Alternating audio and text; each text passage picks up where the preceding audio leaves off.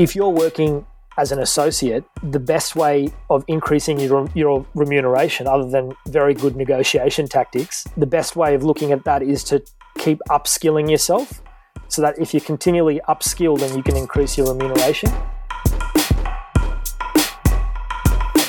It's grad season for all our final year dental students, and so good luck to everyone who's going into their last lot of exams at the moment. You guys are almost there. With that in mind, we thought for this week's feature interview, we're going to do a bit of a throwback to an interview we did with Dr. Rohan Krishnan on the transition for dental students to graduates. I'm not going to say too much more because David does a fantastic introduction of Dr. Rohan Krishnan, but I think this is an absolute jewel of an episode. I really enjoyed listening to it, and I thought it'd be nice to dig it back up, and it'd be a nice timely reminder for everyone right now. Enjoy. Helping dental students become great dentists. That's Dental Head Start's mantra, and that's really important to me. That's why we started this entire thing. But that's also really important to our guest. Dr. Rohan Krishnan has been a part of the recent graduate committee of the ADA for years, and he's recently changed over to a board director for ADA New South Wales. He's a member of the advocacy committee. He's also on the board for Filling the Gap, which is a charity. He finds time to own and work within his own private practice. He's also a father, a family man, but something that really piqued my interest is that he's making a course for USyd graduates. Students at the University of Sydney are now going to get training in what they can do to be better dentists when they graduate. Learning about private practice, learning about all the things that you need to know that you don't normally get taught in dentistry. What he's trying to do is lay out a framework to allow people to search and find the right answers. And in the end, that's the same goal that I have. So I'm really happy and excited to share this conversation with you guys. I really think Rohan's someone you should listen to, hear from, and learn from. For now, let's get stuck into the chat with Dr. Rohan Krishnan. The Author Ed Institute, run by Dr. Jeff Hall, is launching their 2022 Mini Masters program, and it's open now for registration.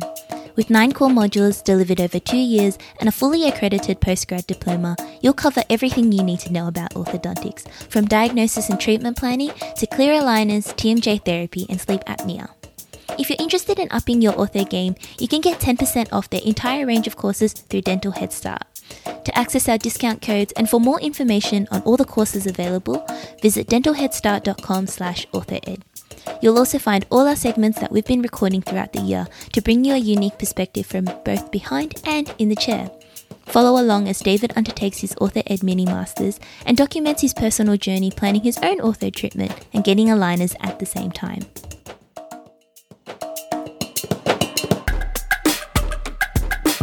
Dr. Rohan Krishnan, welcome to the podcast. Thanks for having me, David. Really good to be here. It's my pleasure to have you. And when we were speaking off air about basically what we've got in common, I got really excited about this chat. You've been in the recent graduate space for a long time. You've been heavily involved with ADA New South Wales, University of Sydney now, teaching students about getting into private practice. And I think we have very similar goals, and that is helping students make that transition in the early years. What's driving you to help students and graduates? I've always got a really great buzz out of helping others and educating others specifically.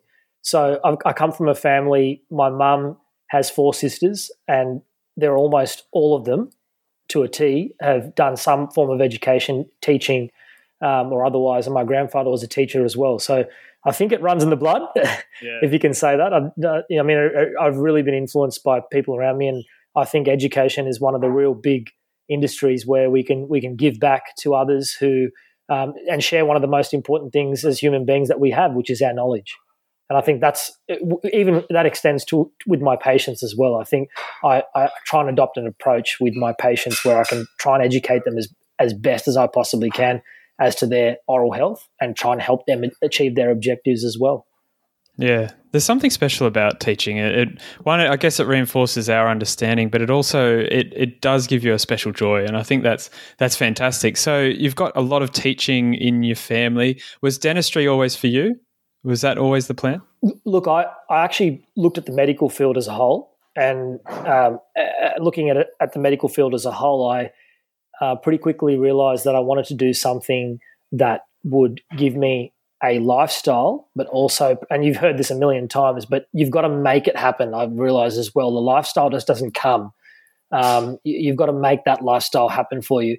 But I wanted a lifestyle, but I also wanted something where I could feel that I could have a wholesome A to Z complete experience of fixing a patient's problem, and having that tangibility is really, really quite unique to dentistry and surgical operative procedures. I think the unique thing with dentistry compared to surgical aspects in the medical profession is that you get to continue to see a patient from a young age and see their development and growth and help really build your relationships with them and their families. And I think that is something that you get in very few professions. Dentistry is one where we're privileged to have that.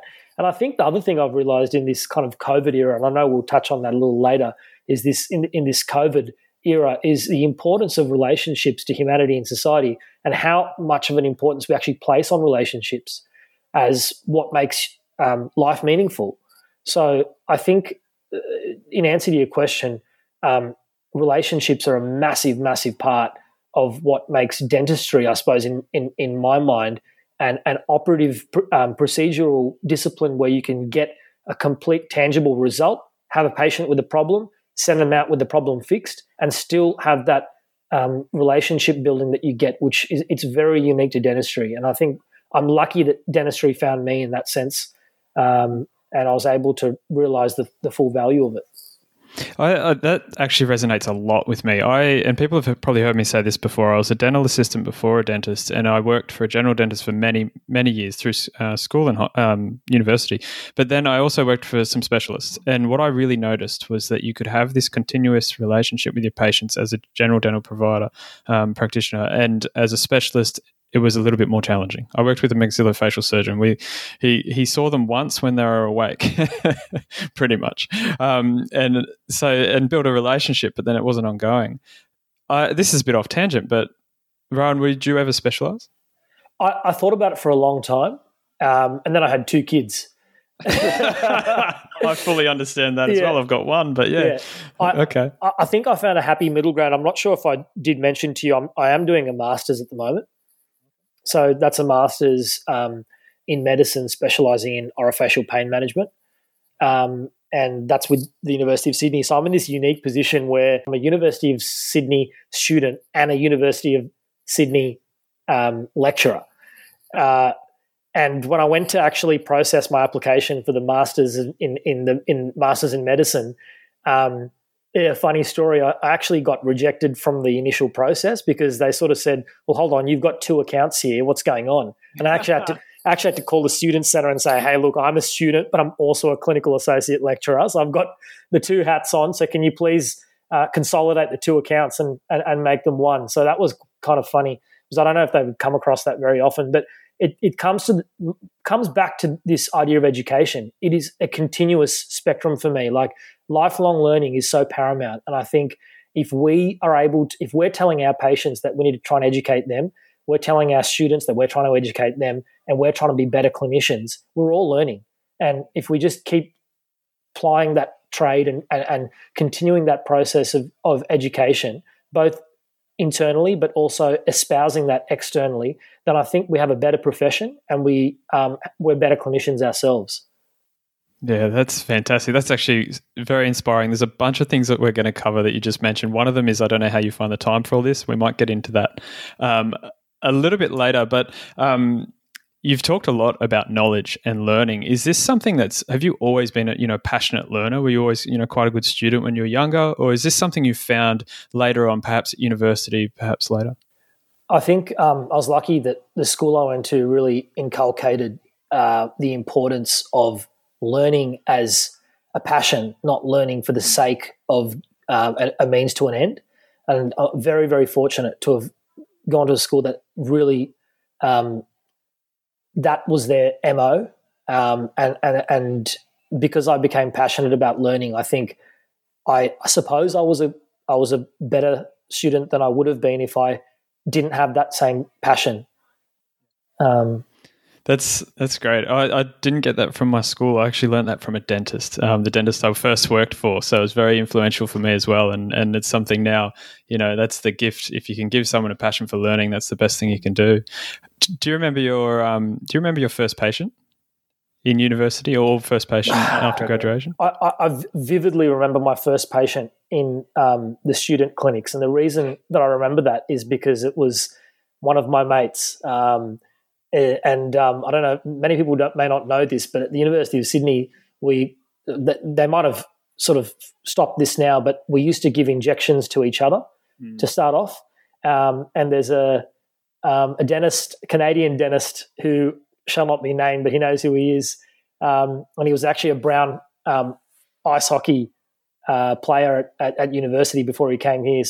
But he's a very humble guy, and he sat there in the chair while my shaky hand tried to find its way towards his mouth. And I think a lot of dental students can empathise or sort of relate to that, because when you first give an injection, your hands are everywhere. You can't even keep your hands still. At least I couldn't. And I suppose that was my first patient experience that I vividly remember. I remember mine, and it's exactly the same. You said graduate before. They did stop that, unfortunately. I think it's a really... No, I think it's a really important empathy builder, because we need to understand the feeling. And if you've never had a block, I think you should. But at the same time, I remember the student, he probably remembers me, same thing, shaky hands. How was uni for you? You did well, you did honours. How did you find it? And then how did you find graduation? I actually found university, my undergraduate degree in medical science was fine.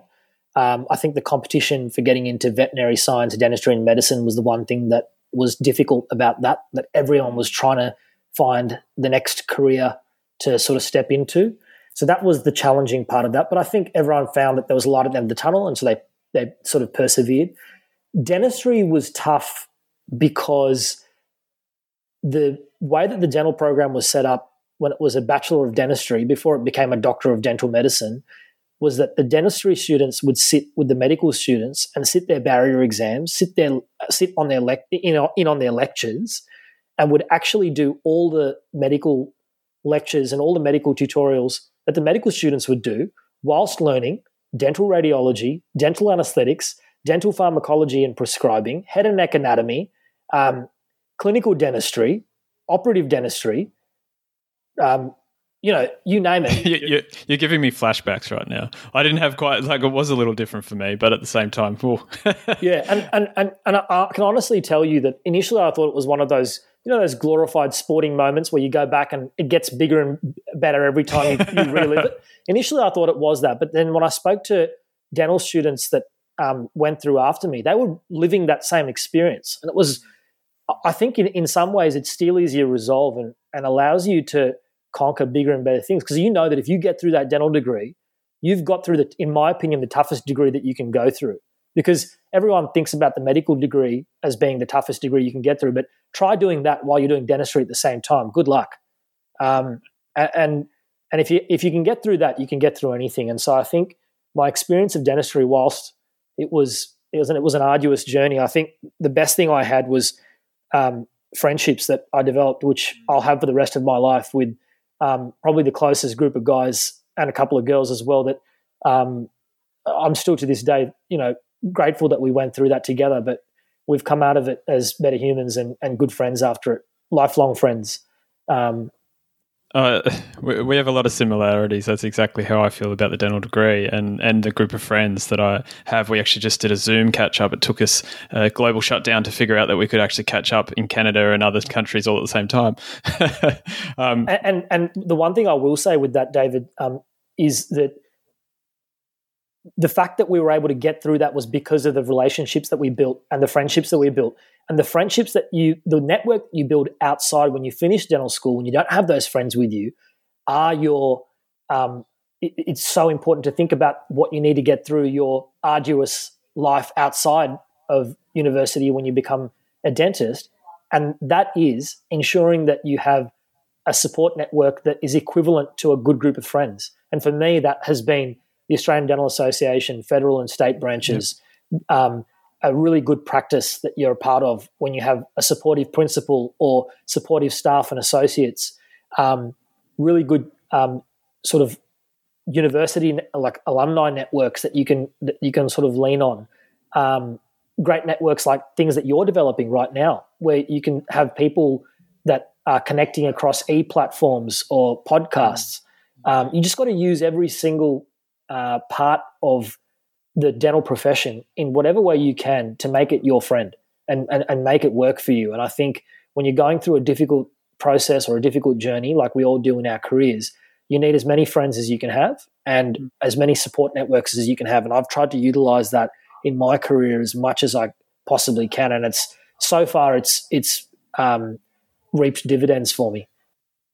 That's really, really good advice. It's the same thing. We got through dental school because of our friends, and then we can easily isolate ourselves as we go out into private practice. And that resonates a lot as well. And I think that's really fantastic advice. How was your first few years? Did you have you been in the one practice since, or have you moved around?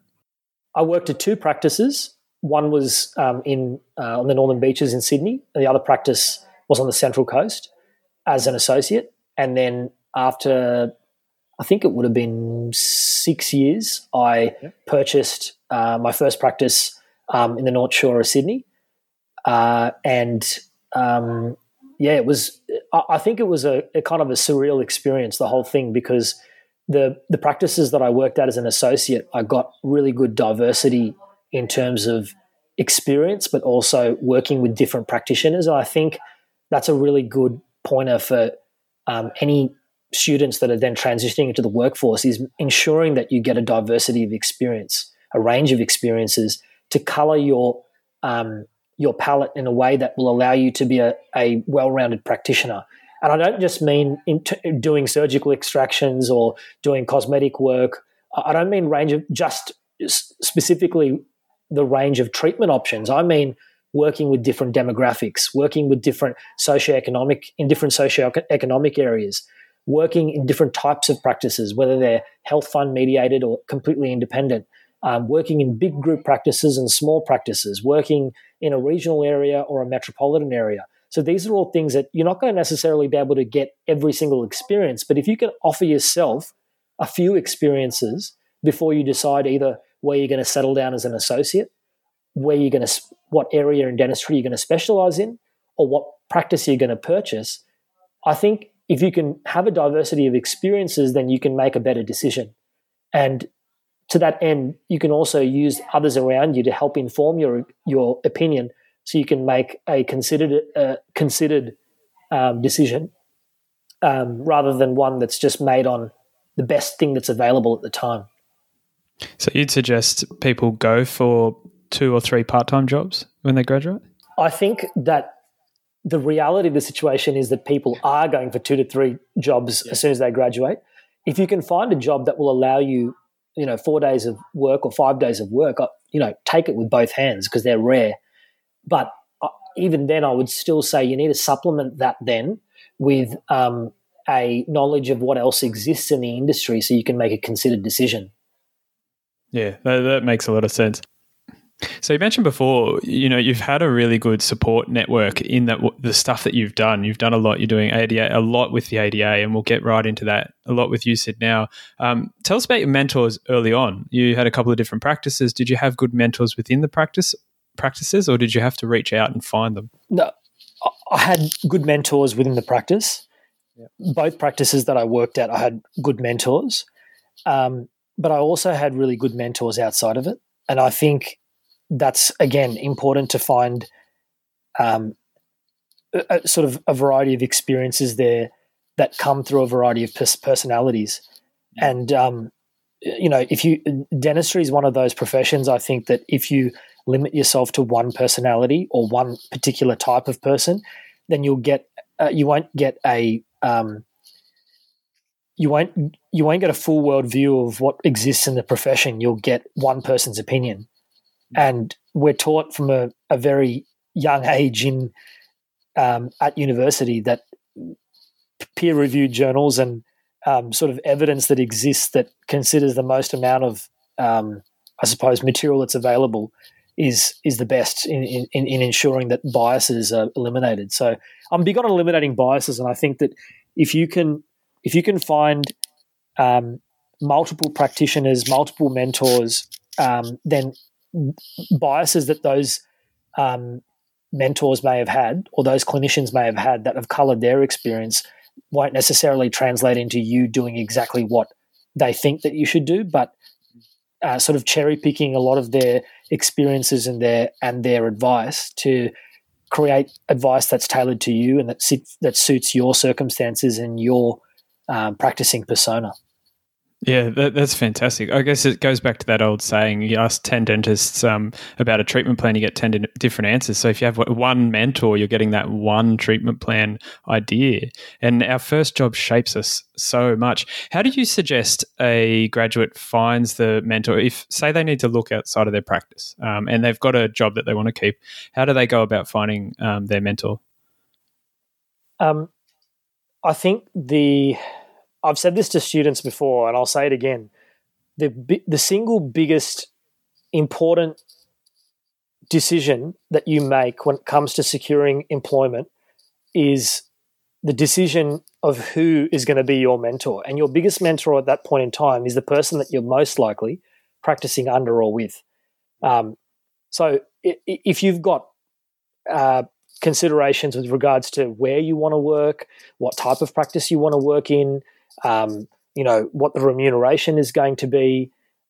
These are all considerations, but the biggest consideration for me is, and the most important consideration, is finding a mentor that is compatible with your ideological, ethical practice principles. And so that would be my first bit of advice, is make sure that when you get a secure employment, that you are doing so with the first priority being making sure that mentor is compatible with you.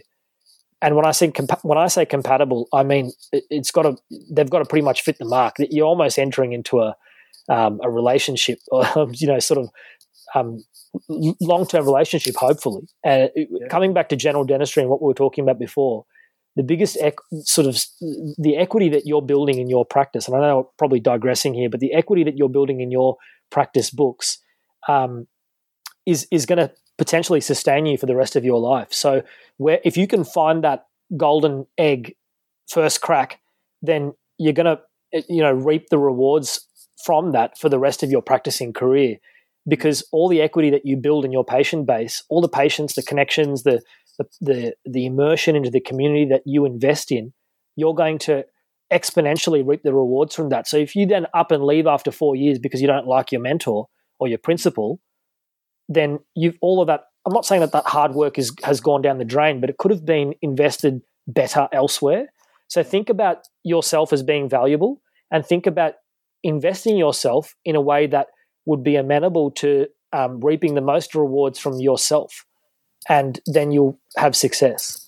Yeah, I really like that, and I think that's really, really true. The more time you spend in a practice, the more busy you get with your patients. Like, you build a list. I've been in mine for 3 years. I've only been out 3.5 years, and that's really made a significant difference. Often it's hard to know until you've actually started the job, what your mentor boss is really like. Do you have any advice on how people can kind of find out a bit more before? And do you have any advice if someone's in a position where they maybe aren't as happy as they should be? That's a really, really good one. I wish if we could all have crystal balls. Yeah, exactly. And we could figure out those things. I think some of us are better at, some of us have got that nous to be able to figure out personalities and that emotional quotient, or that depth of analytical ability. I wish I had it in spades. I'd like to think I have a little bit, but that's a really rare thing to be able to have that. And then you've got to have a little bit of luck that the person that you're meeting is presenting you with their truest self, which doesn't always happen. The thing with dentistry is that it's a very small world. So if you are able to do a little bit of I wouldn't say kind of investigative work, but a little bit of just ask a few people what this person's like and do you know them. If you ask enough people, you'll get a pretty true reflection of who that person is, what that person's all about, and you'll be able to make a good decision on that basis. I guess there's not a lot else you can do, but that's the one thing that helped me actually, and I think I recommend that to everyone. Just ask around. People tend to know. So you've gone down this path from an associate, now you're a practice owner. Tell us a bit about that journey. I think I always wanted to be involved in practice ownership. I think the autonomy that it brings, as well as the ability to sort of have a sort of a blank slate or a blank canvas and paint whatever you want with it and have your own creation, they're all things that are really desirable. The one thing is that I think I walked into that a little bit naive, because when you do purchase a practice, there's already a painting that exists there, and to sort of rip it up and start again is fraught with danger, and you have to be really cognizant of that, ensuring that you buy into a practice that already has the picture that you'd like to paint, or somewhat close to what you'd like to paint, is probably the best advice I can give someone, because if you find something that's pretty close to the mark, then you can adapt it very easily to make it yours, which is wonderful in a way. It's creative. It gives you all those little buzz factors that you sort of, or little small victories that you'd like to have, and the simple pleasures of owning a practice and creating something for the future is all wonderful. But the autonomy that it brings as well, and they're the two things. The thing that people don't like to talk about is money, and I really don't like the fact that people haven't liked to talk about money. I do like to be as candid as possible, and I think it's important, because when you chart your lifestyle and what you want your life to be, a big factor of that is what your affordability is going to be. And there's no doubt that practice ownership gives you the potential. I'll be careful with my words here. Practice ownership gives you the potential to have to increase your remuneration and increase your ability to then make further investments and procure a life and a lifestyle that you want. Yeah. You're not really answerable to anyone but yourself, but you are answerable to yourself. And that was the other thing that I found, that I thought that it'd be a completely a journey where I wouldn't have to really be answerable to anyone, but you are constantly answerable to yourself. And what I mean by that is that if you decide to take a 6-week holiday somewhere, then your practice gross suffers by that 6 weeks. So it's a direct sort of input equals output scenario, just like you are when you're an associate dentist, except that you don't have the fixed costs to pay. So when you're an associate dentist, you can really just, I suppose, go on a holiday, do other things that you might want to do, sit your primaries, take weeks off for that, take more time off for study. But the reality of the situation is you don't have to pay for that dental assistant. You don't have to pay rent or mortgages for that practice. You don't have to pay all those fixed costs that you do.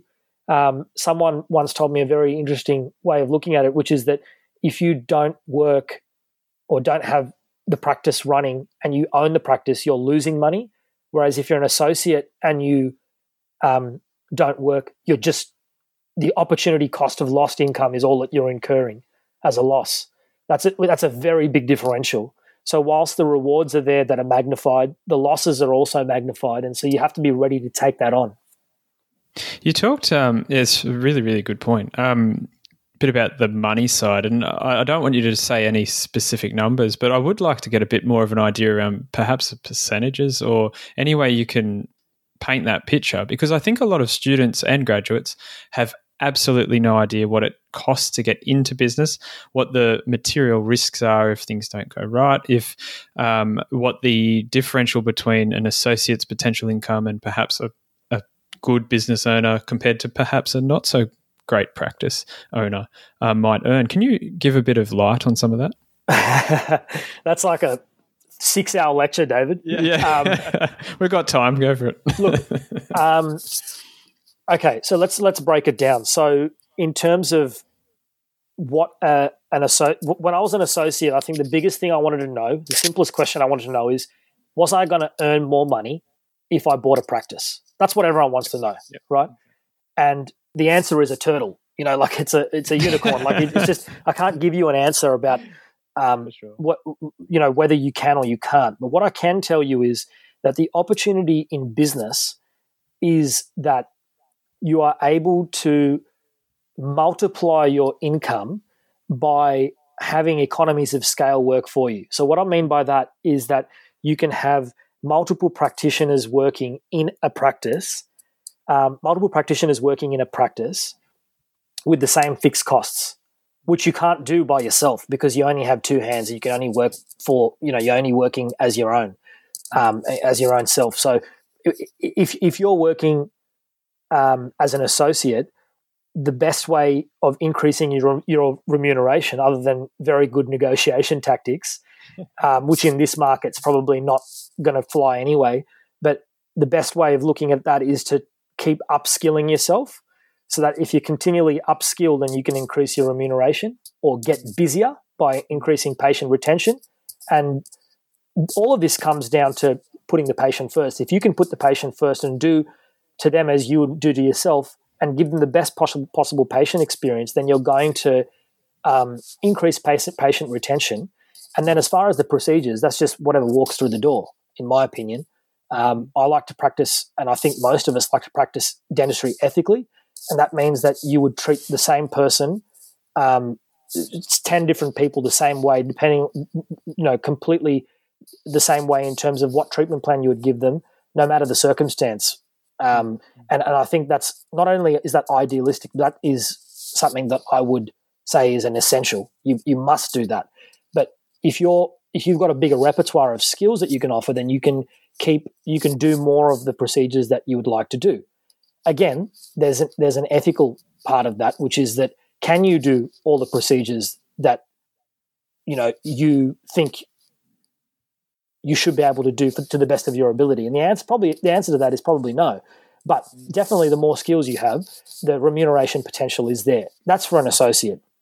But in a practice setup, if you can find a practice where the associates are going to stay and the auxiliary staff, whether it be therapists, hygienists, whether it be some practices that have dietitians or other allied medical practitioners that work within a medical practice or a surgery, or specialists, you can harness their collective energy, their collective repertoire, and enhance your the value of what you're producing, but also enhance the level or proficiency to which that is being performed by ensuring that different people are sort of subspecializing, or you might even have specialists that perform that duty. So what I'm trying to say is that in a practice that you own, you have a lot more autonomy over how things are done, why they're done, when they're done.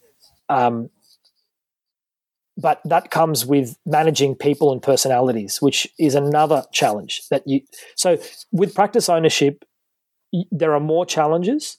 There are higher ups, but there are also lower down. So you've got to choose your case carefully. Find a practice that is find a practice that matches your ability. So if you're a dentist who likes doing a lot of cosmetic work, composite work, or reconstructive work, you shouldn't buy a practice that 30% of the gross comes from doing oral surgery. Mm.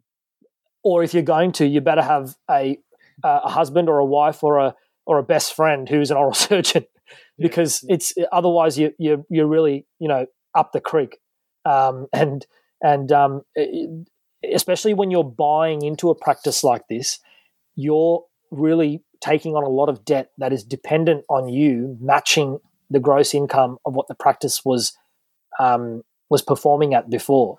So it needs to be a really careful choice that you make when you decide to buy a practice. And then obviously the question is, what do you then buy the practice for? And these are all, like I said, there are a myriad of answers, a myriad of questions that you need to sort of go through before you get to this process. Was it the right decision for you? 100%. And I'll tell you why.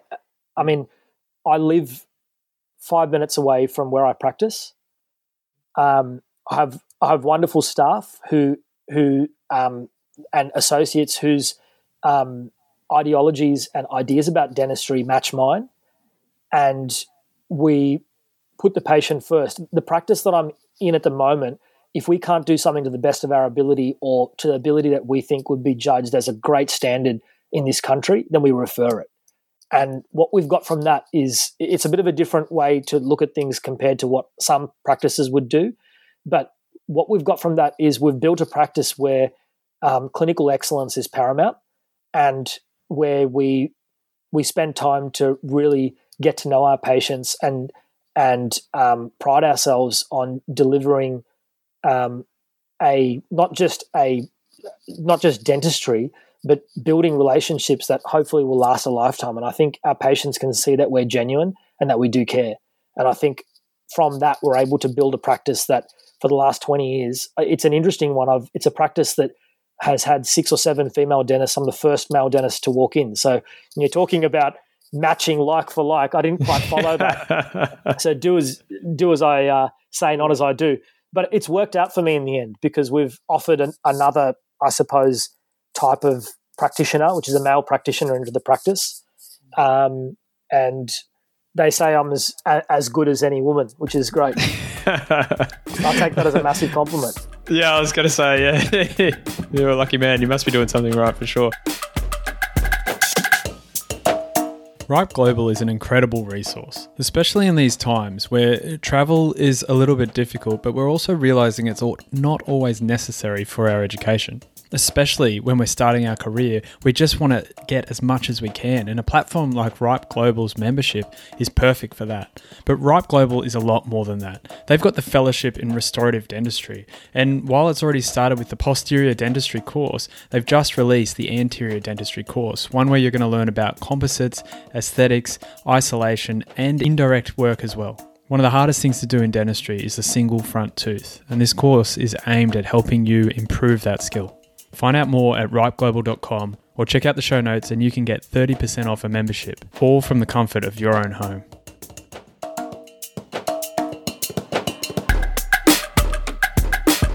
One of the things I think about when you talk about this, and you passionately talk about private practice and ownership, is that you're also heavily involved in ADA. You're also doing a course for USyd. You're also doing a master's, which I didn't know about. You're also got 2 kids. You've also involved with Filling the Gap.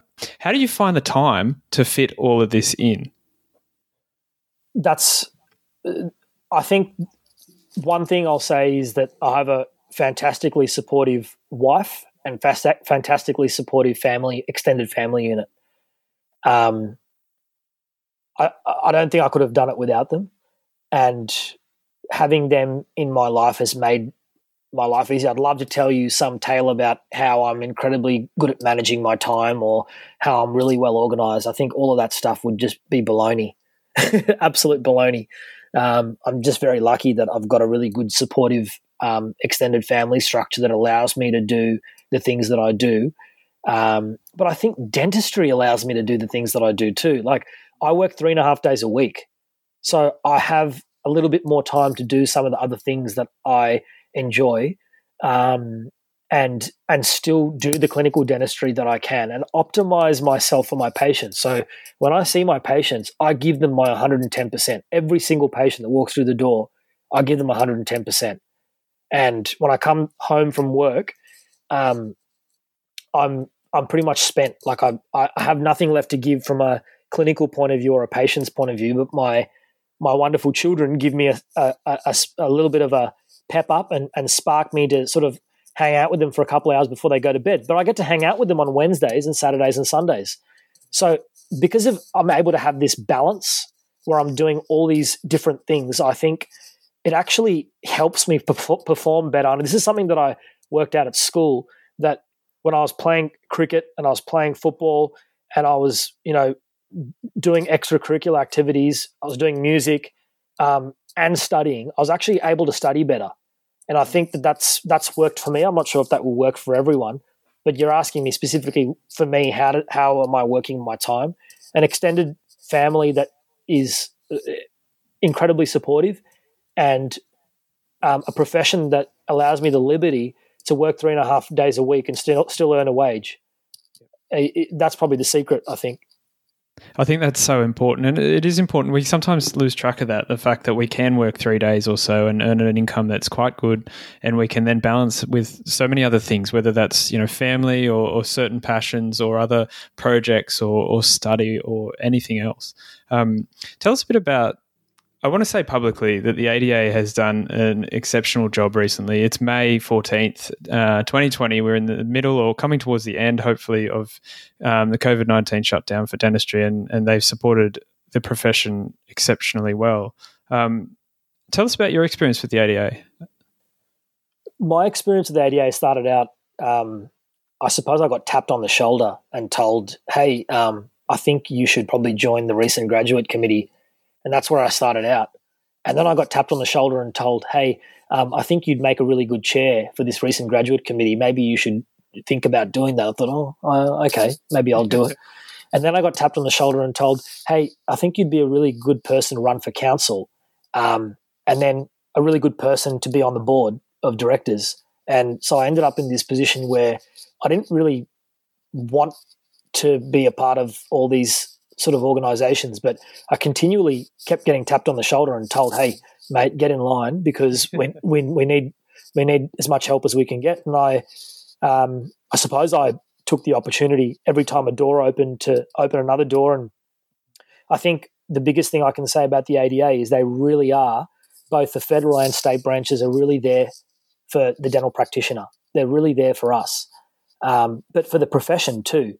They're not just a union for dentists, they're actually there for the profession and for the public, and to help dentists be the best versions of themselves that they can be.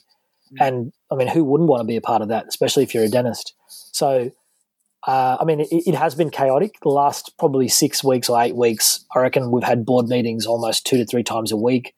It's hours and hours of work as far as just staying, having your finger on the pulse, talking to people, garnering opinion and gaining support for different issues, and whether it's talking to the stakeholders or other sort of regulatory bodies or people in the government. You're constantly in conversation with people.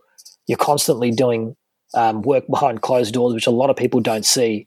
And I'm not here to sort of talk about the ADA and how good it is, but I think it would be remiss of me to not mention it, because the last 6 weeks, I think I can speak on behalf. I can't speak on behalf of myself, but all of my I can speak on behalf of my colleagues at the ADA at a board and council level, but also across other state branches and the federal body as well, have been phenomenal in trying to ensure that we navigate through this COVID-19 saga, keeping dentistry in the minds of the public, the regulators, the government, but also ensuring that we have a professional responsibility that is fulfilled to our patients to ensure that they continue to get dental care. And I think we've done that. So I'm really pleased with the outcome so far. And I'd urge anyone who has a little bit of interest in the profession as a whole to try and get involved, because we're only stronger or at least be members to start with, because we're stronger as a profession if we've got more people uniting together for that one voice that we do have at the ADA. Yeah, it's I think dentists all around Australia, and I can't speak for them, but I've definitely seen it. It's been an amazing effort from the ADA, and I really think everyone is very thankful for what you and everyone else has done within the whole community. I'm glad we're able to help, and hopefully we can continue to do so as well. Tell us a bit about what the Recent Graduates Committee is, in what they do and what they're pushing for recent graduates. So the Recent Graduate Committee at ADA New South Wales has been, and across at all the branches actually have a Recent Graduate Committee, and we actually have a federal Recent Graduate Advisory Panel. We sort of look at your concerns as recent graduates and what you think that you're finding difficulties with, but what you're also doing really well with, and using that as a platform to then create change, but also create a support system or a network that would allow for you're functioning in the best way you possibly can function. And I think that's been effective so far in giving recent graduates a platform, which may not have been the case, a decade ago. It's something, I guess it's easy for us to forget. We've got the ADA there to reach out to, and we've got these special committees that are looking out for us as graduates and students. And I definitely encourage people to get involved. That's fantastic. You're also doing a course now for the University of Sydney, and this is a course for the students through years 1 to 4 to help them get prepared for private practice. Tell us a bit about that. Yeah, so it's a course called the Private Practice program at the University of Sydney, and what it's basically, why I decided to sort of champion it to begin with, was that I felt that there was a real blind spot in private practice in dentistry, where we were educated by the university to be good practicing dentists, but we weren't necessarily given the tools to succeed in private practice. And when I was speaking to the dean about this, he mentioned that, close to 90% of University of Sydney students were going on to practice in private practice. And I thought, wow, that's a staggeringly large percentage of students that are doing that. And if they're doing that and they're not given the guidance or the tools to succeed, we're not fulfilling our responsibility to give them the best education possible. And this is, to my knowledge, it's the first of its kind at any university that is running a program like this. So to begin with, it started off as a little bit of a sort of, I suppose, a pilot program. My vision is that it will eventually become part of the curriculum and help students to hit the ground running, so that when they do finish university, not that that they will have all the tools in their toolkit to be able to succeed at private practice, but that blind spot would be illuminated sufficiently that they can go and, I suppose, find the answer to those all the questions that they have about private practice through being exposed to the various aspects of private practice during their university studies.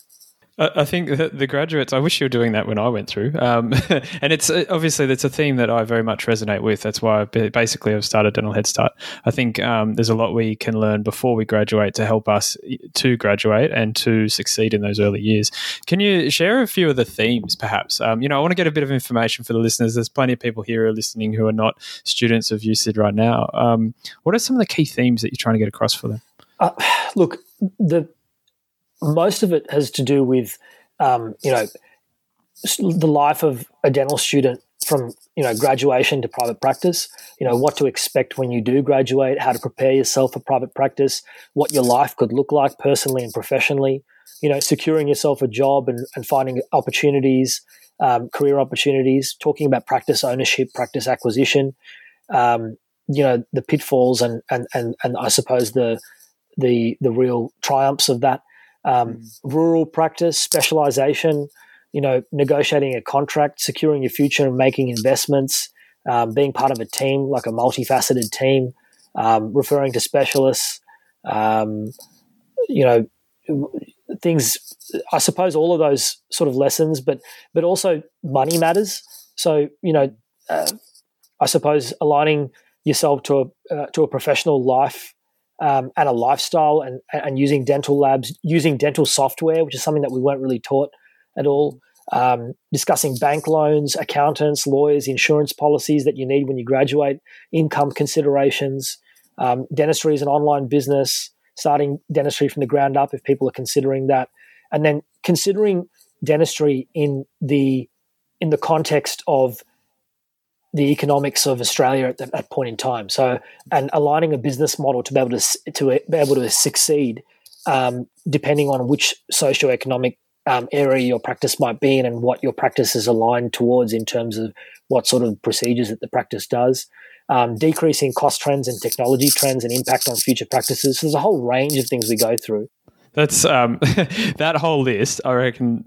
Every student or even graduate right now should just write all them down and then just research every single one of those points. And then if they have any questions, just email Rohan, because that's just exactly, that's right. All those blind spots. We don't think about that until we cross that bridge, until we find that's right. And David, I don't profess to to have all the answers to that, which is why I have kind of got together my little Avengers team of people who I think can deliver those, I suppose, those messages to the students.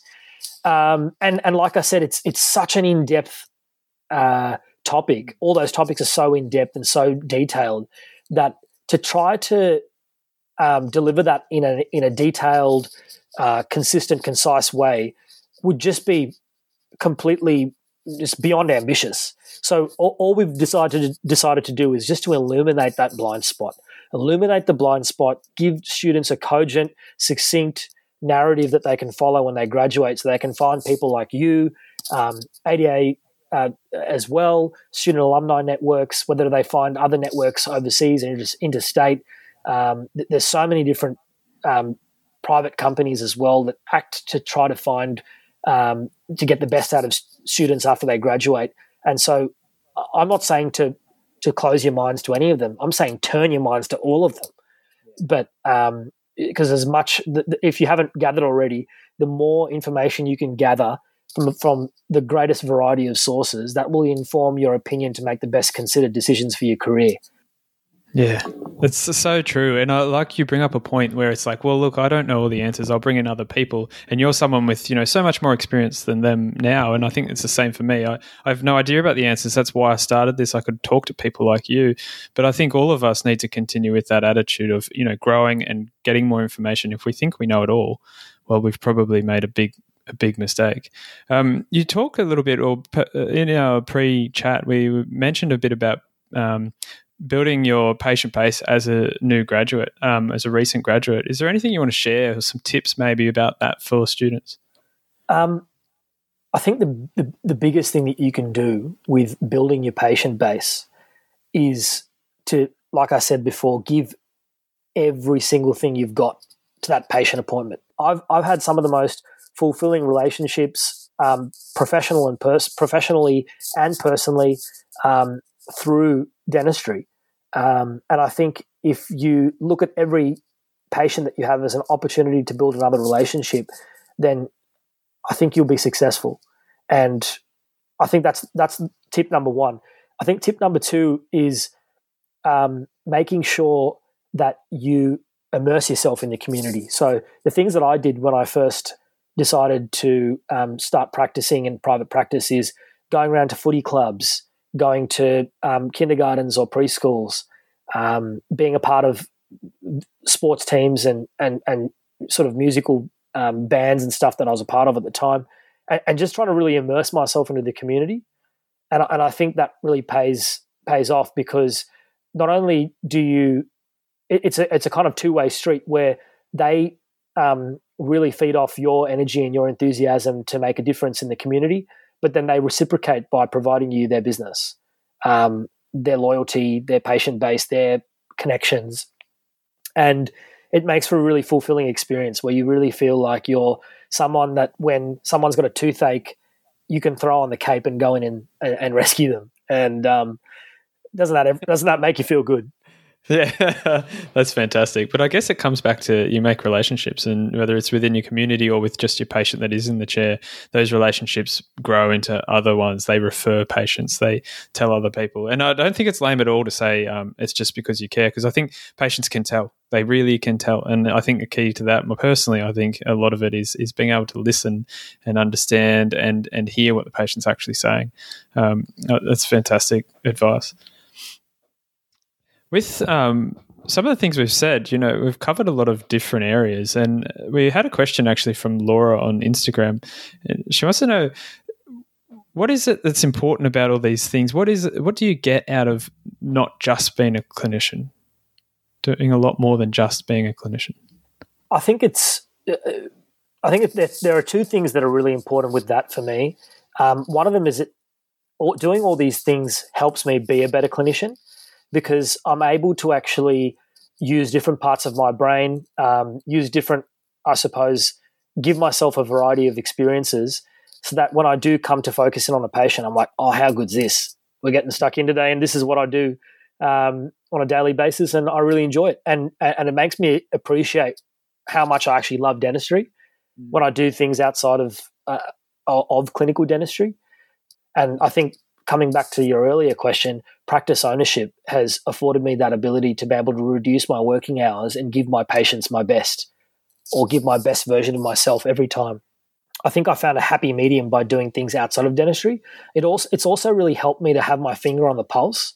So because I'm sort of interacting in so many different circles in dentistry, it's allowed me to always stay on the ball with regards to new developments in the industry, with regards to technology trends, but also with regards to patient interactions and innovations in practice.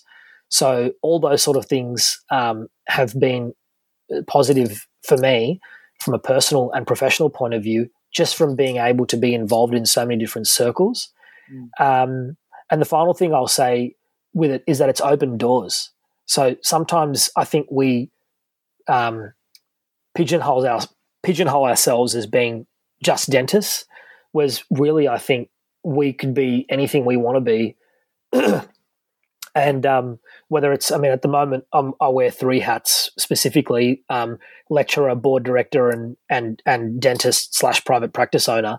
But there's no reason why, and I can be naked in my ambitions or be candid with my words about saying that I'd be more than happy to be a board director of another company as well, and further the horizons and trying to think about what other boards that you could be a part of from my perspective that I could add value to, because I feel like I can add value, as well as further teaching opportunities that I might have down the track in my career, just to name a few as examples of what doors could open from the result of, as a result of putting yourself out there. So I think by putting yourself out there and by giving yourself every opportunity to learn and grow, you're also giving yourself professional opportunities. Not that that's the end game, but that will come. And yeah. Yeah, it's an inevitable part of being involved in more different things or more relationships you make. There's a few things I wanted to mention there. I think you raise a really good point, which you're working 5.5 days. You're busy. You're putting so much effort and time and mental energy into your patients. We're only human, and you do run out of steam, so to speak. I think burnout's a key word in that kind of situation. Whether or not it's that actual thing, but I feel the same way. And it's interesting how much I Love Dentistry has been highlighted in the fact that I couldn't do dentistry in recent times due to COVID-19. And so we were doing very limited dentistry and not very much patient connection. And then we get back to starting to do some stuff. And I'm like, wow, the first day or two, I was like, wow, I do enjoy this. And I think having, taking that step back, maybe working less days or doing other things as well as dentistry can really help you enjoy it more and not get burnt out. I think the idea of I think it's a pie as well. I always like to look at life as a pie. That is, if you take up more of the pie doing one thing, you're reducing the amount of time left you have for other things. And I think that's the biggest.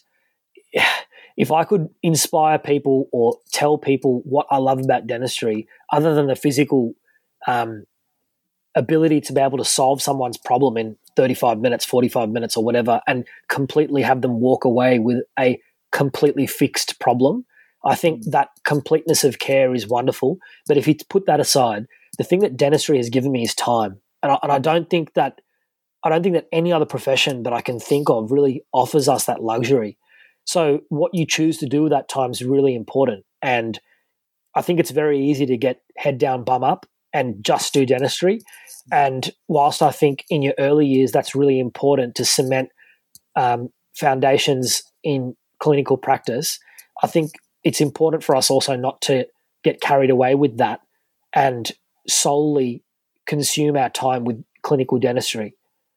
I just think all these things that we consider to be life, we can sometimes sort of put to one side and get wound up in this rat race where we end up doing all these things for the sake of living our life, which we never get to live. And if we can somehow coalesce our ideal life with our dentistry life, which is very, very possible, and lead a life where we're actually doing all the things we want to do and all the dentistry we want to do, and give ourselves to our patients in our best version of ourselves that we can possibly give them. I think the key there is that people need to really plan for that lifestyle balance, or that the goals that they want for their life. And dentistry allows us, like you've said many times, to perhaps reduce clinical hours if that's what we want. And to the ones that do want to do 6 days, well, they're a better person than me. I don't know if I can do that. I think COVID has also taught us that we can slow down a little bit and enjoy life perhaps a little more, which is pretty wonderful. Tell us a bit about your thoughts around COVID-19. Any advice for people out there who maybe they're graduates who have just started work or perhaps a little bit further along? Look, I'm a really positive person, if you haven't gathered already, David. I'm really cognizant of not being insensitive to what COVID-19 has been, which has been an absolutely horrible pandemic that has kind of stifled the world in a way that we haven't seen for, maybe 100 years kind of thing. And so I want to couch that, what I'm about to say, with that in mind, that it has been awful, it has been horrible, and people are understanding of that. But if we're going to take positives away from it, let's take all the positives of the teachings and the kind of lessons that we've learnt from this COVID-19 saga and the 6 weeks we've had in isolation or more, and do all the things that we've already been doing that have made us happy, and continue to take that into our life post-COVID, not take things for granted, be prudent. I'll use the word prudent with our money, because with dentistry, you're obviously able to earn a nice income, and that's great. But in the past, I think I've probably been, if I can be sort of candid about it, even I've probably been a little bit frivolous with money in the past, and maybe sort of thought, well, there's always a chance to earn money tomorrow, but we live for today, which is one way of looking at things. But I think now it's led to a little bit of conservatism with the way that we deal with finances, and I think that can only be a good thing. We've kind of become a society that's become addicted to have today and pay for it tomorrow, like, buy today and pay later. And I think that Afterpay, that's right. But with regards to COVID-19 specifically, from a practicing point of view, I think the biggest thing that's going to come out of this saga is the renewed appreciation for human interaction. Patients will appreciate relationships more, perhaps, because we've had this experience of really struggling to have social interaction and the rest of it. And those people who do spend the time with their patients and make connections, it'll be worth more, perhaps, in the future. But you raise a good point about all the positives, the silver linings out of this very difficult situation. And I think I agree. We need to keep all of those in mind. Yeah, and I think the attitude needs to be one of care and wanting to really engage in that human experience, because I think rather than sort of being opportunistic, I think as dental practitioners, we've got a real opportunity here to be as empathetic and show the care, concern and empathy that we have always shown to our patients. And if we can continue to show that during this saga and after this saga, we'll build lifelong relationships with our patients. But the other thing I would say with COVID-19 is that from a dentistry sort of clinical perspective is it is going to allow us to have better infection control and continue to better the profession. We already have such wonderful high standards of infection control across the board, but we can really be the bastions of light here, or the leaders, pioneers in the medical field and across the globe in all fields, in terms of just really providing the guidance for what good infection control is and what constitutes good clinical practice that is something that is sustainable but also safe. And I think our patients more than ever will trust us and be looking forward to seeing their dental practitioners for that reason. It does highlight a lot of things for us in the profession, and I think, like you said, there's the making us think deeply about our infection control. Hopefully the standards are already very good, but they should only get better from this, which is really important. Let's try to wrap this up a little bit. I want to ask you a question. You've done a lot in your relatively short career. You've got a long career to go, and I'm sure you'll do a lot more. But do you think where you've got to in your practice ownership with working now pretty high up in the ADA, now teaching a course as well, is this luck or is this hard work, or what's got you there? I think it's probably luck, to be honest. I think the biggest thing that if I can instill upon people is how important relationships are. Yeah. If you can build relationships, find the right mentors, and continually look to learn and better yourself, then opportunities will come your way. I like how you laugh and say, yeah, perhaps it's luck, but really one of my favourite sayings is we make our own luck, and I think it's very clearly hard work and relationships. That's a really fantastic point. Tell us about one of the hardest struggles you've had.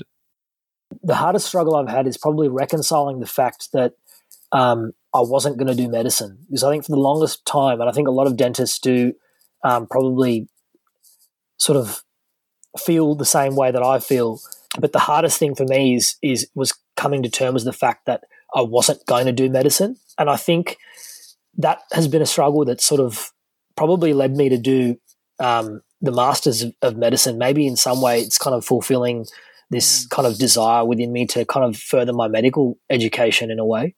But it took me a long time to come to terms with that. And maybe only after really entering this Masters of Medicine program, maybe that's sort of quelled that desire a little bit to want to pursue that any further, because I'm really enjoying what I'm studying. But at the same time, I don't feel like I have any further desire to do anything in the sort of specific medical field.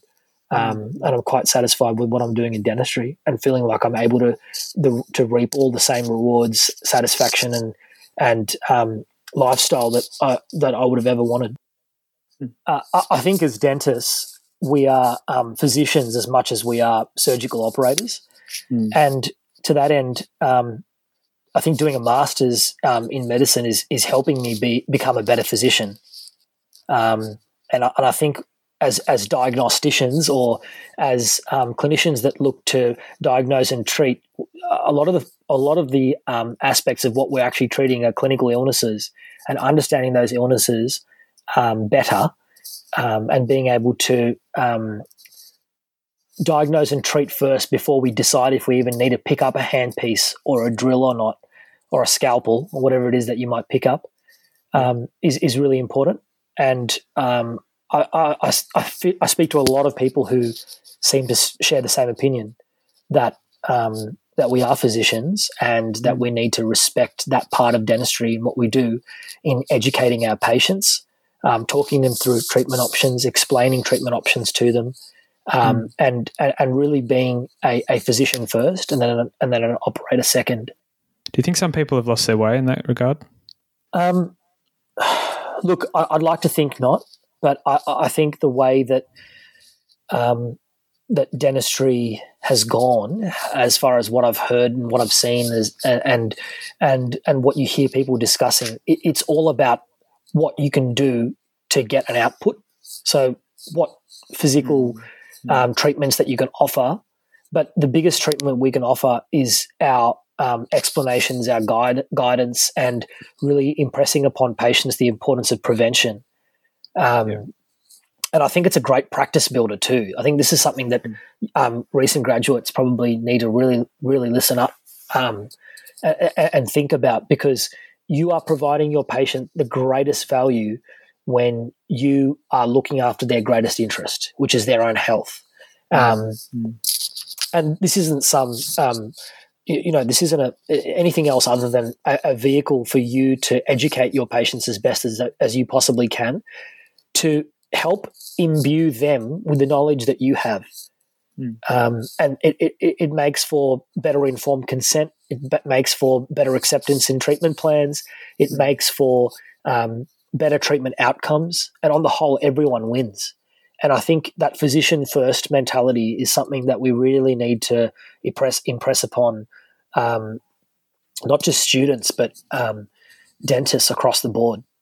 I think that's a really good reminder. It is easy to, in a way, lose track of that that key fact. That's why we got into dentistry. That's what we do is we try to help people and teach and prevent, not just pick up a handpiece and do work.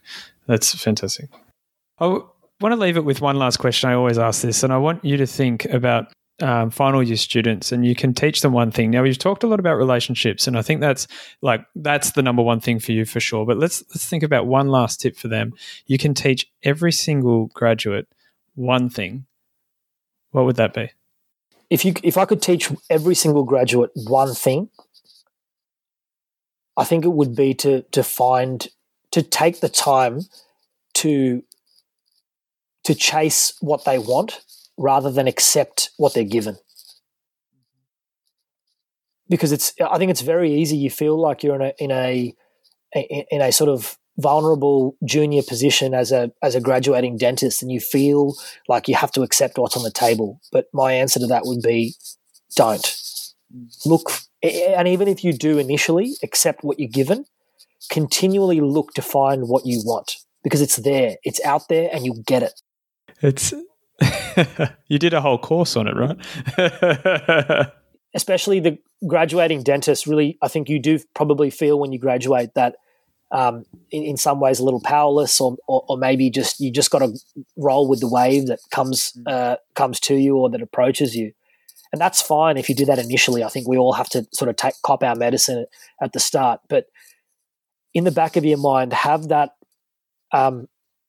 life ambition. And I say life ambition, not professional ambition, because they're both so inextricably linked.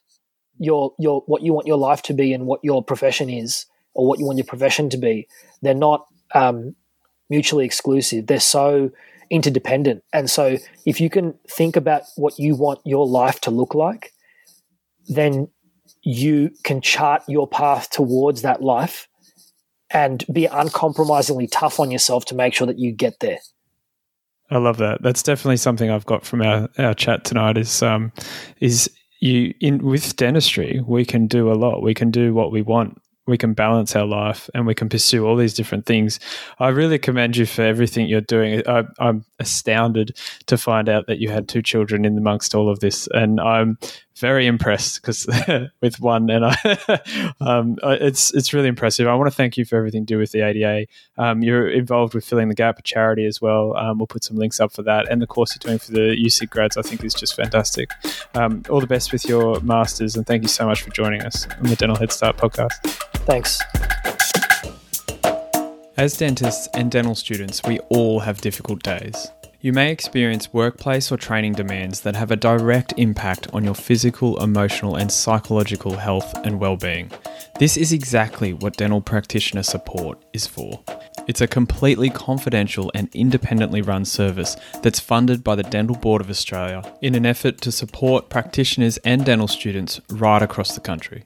Sometimes people call just at the end of a long day to debrief, but sometimes they call because there's more challenging things going on. Dental practitioner support is there for you in these times to give proactive advice, help you improve your health and well-being before there are major concerns. We all need a helping hand sometimes, and it's okay to ask for help.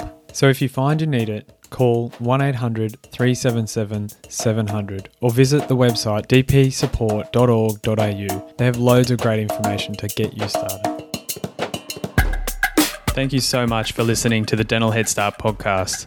I genuinely hope this is helping you become a better dentist. So if you like what you're hearing, make sure you subscribe on your podcast player, and I want you to do me a favor. I want you to go to social media and share something that you've appreciated from us with one of your friends. That's how the word gets out. That's how more people gain and benefit from what we're doing. And if you're a dental student or a graduate and you want to get a head start, go to dentalheadstart.com/start to find everything we're doing to help dental students become great dentists.